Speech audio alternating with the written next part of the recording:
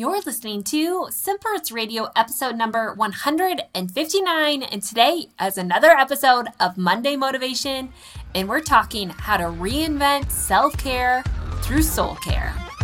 Welcome to Simple Roots Radio with Alexa Shern. Alexa believes that simplicity in life is the key to achieving true and lasting health. And now your host, Alexa Shern.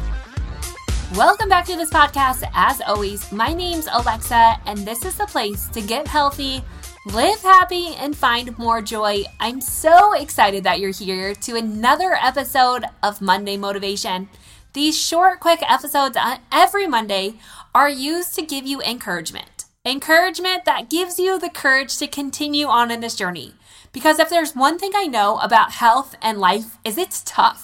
It's hard, and it leaves us searching and longing for something so much more.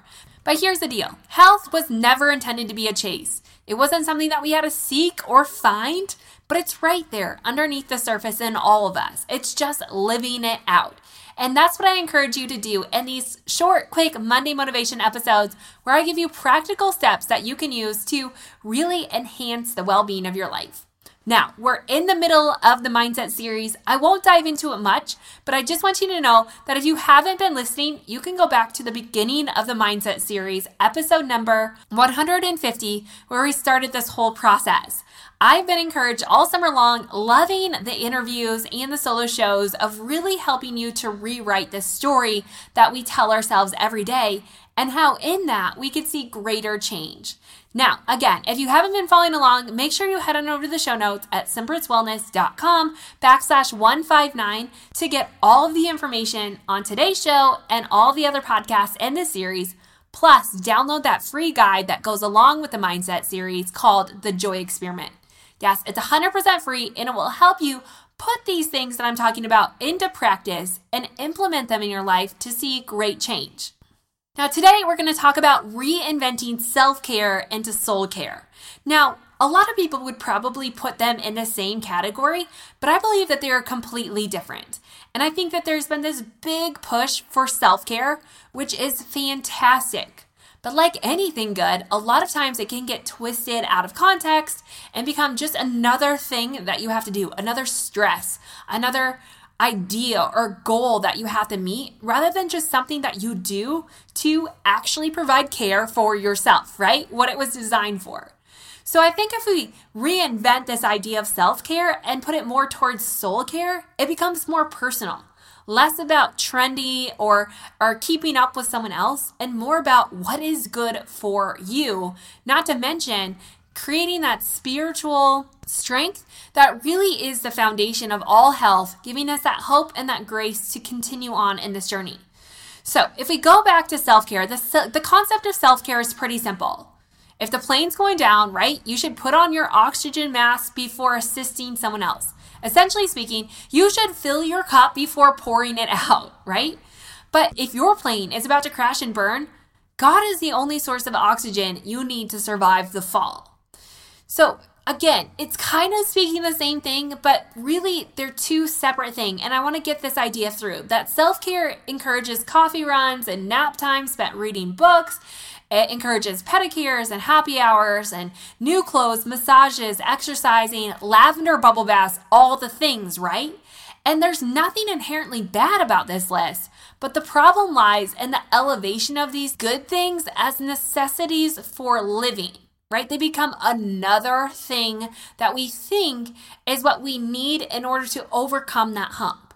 But here's the deal. Self-care was designed as a means to helping your body fill the cup, not as a magic pill. And I think that's what we twist things into. So self-care will never fill the void that was meant for God alone. Again, it's not this magic bullet. It's not going to provide this satisfaction.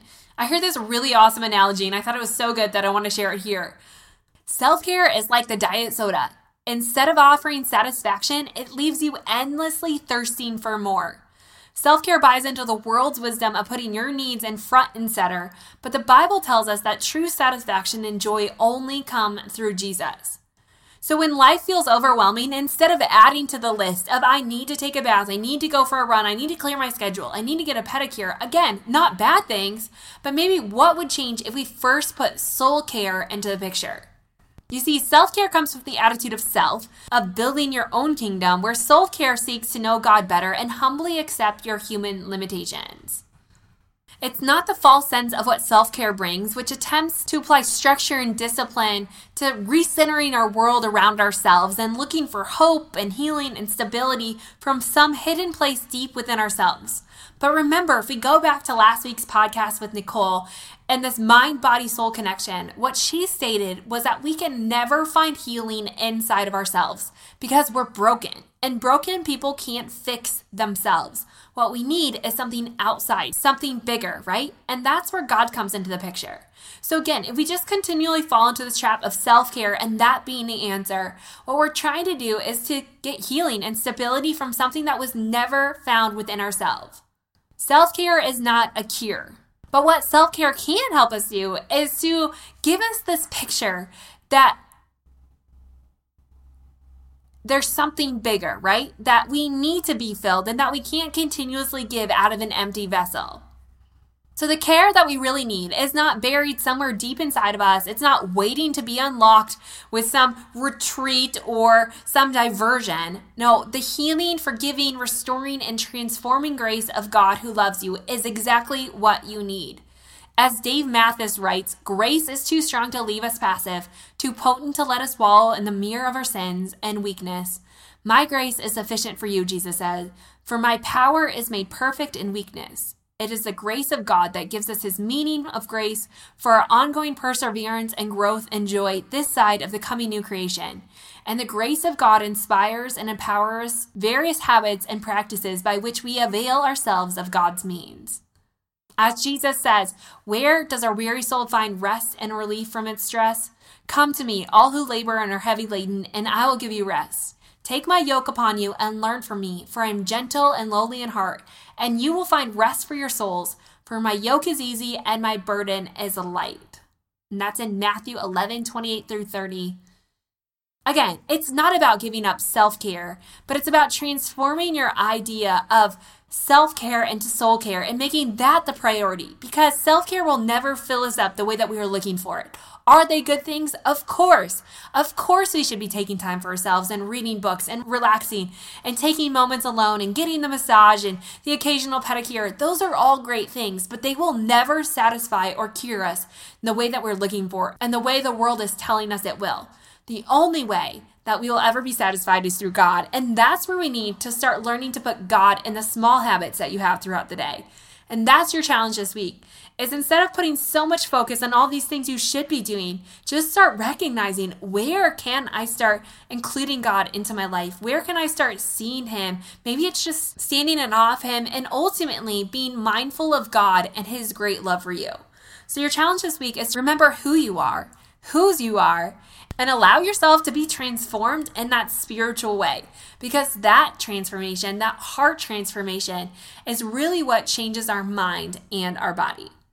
So again, this week, your challenge is to focus left on self-care and translate that more into soul care. How can you really emphasize this idea of soul, of where you need healing, of where you need support, and look there rather than just slapping on your to-do list all these external things that you need to do, making your life more stressful in the end. But how can you really take a step back and breathe in deep the oxygen that we need to live?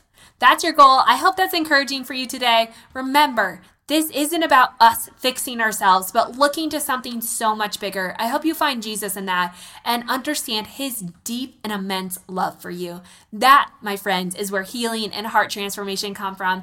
And that's the best place to build your foundation. So I hope this leaves you encouraged. I will be back here on Wednesday with another episode with one of my favorite guests, Mike Foster.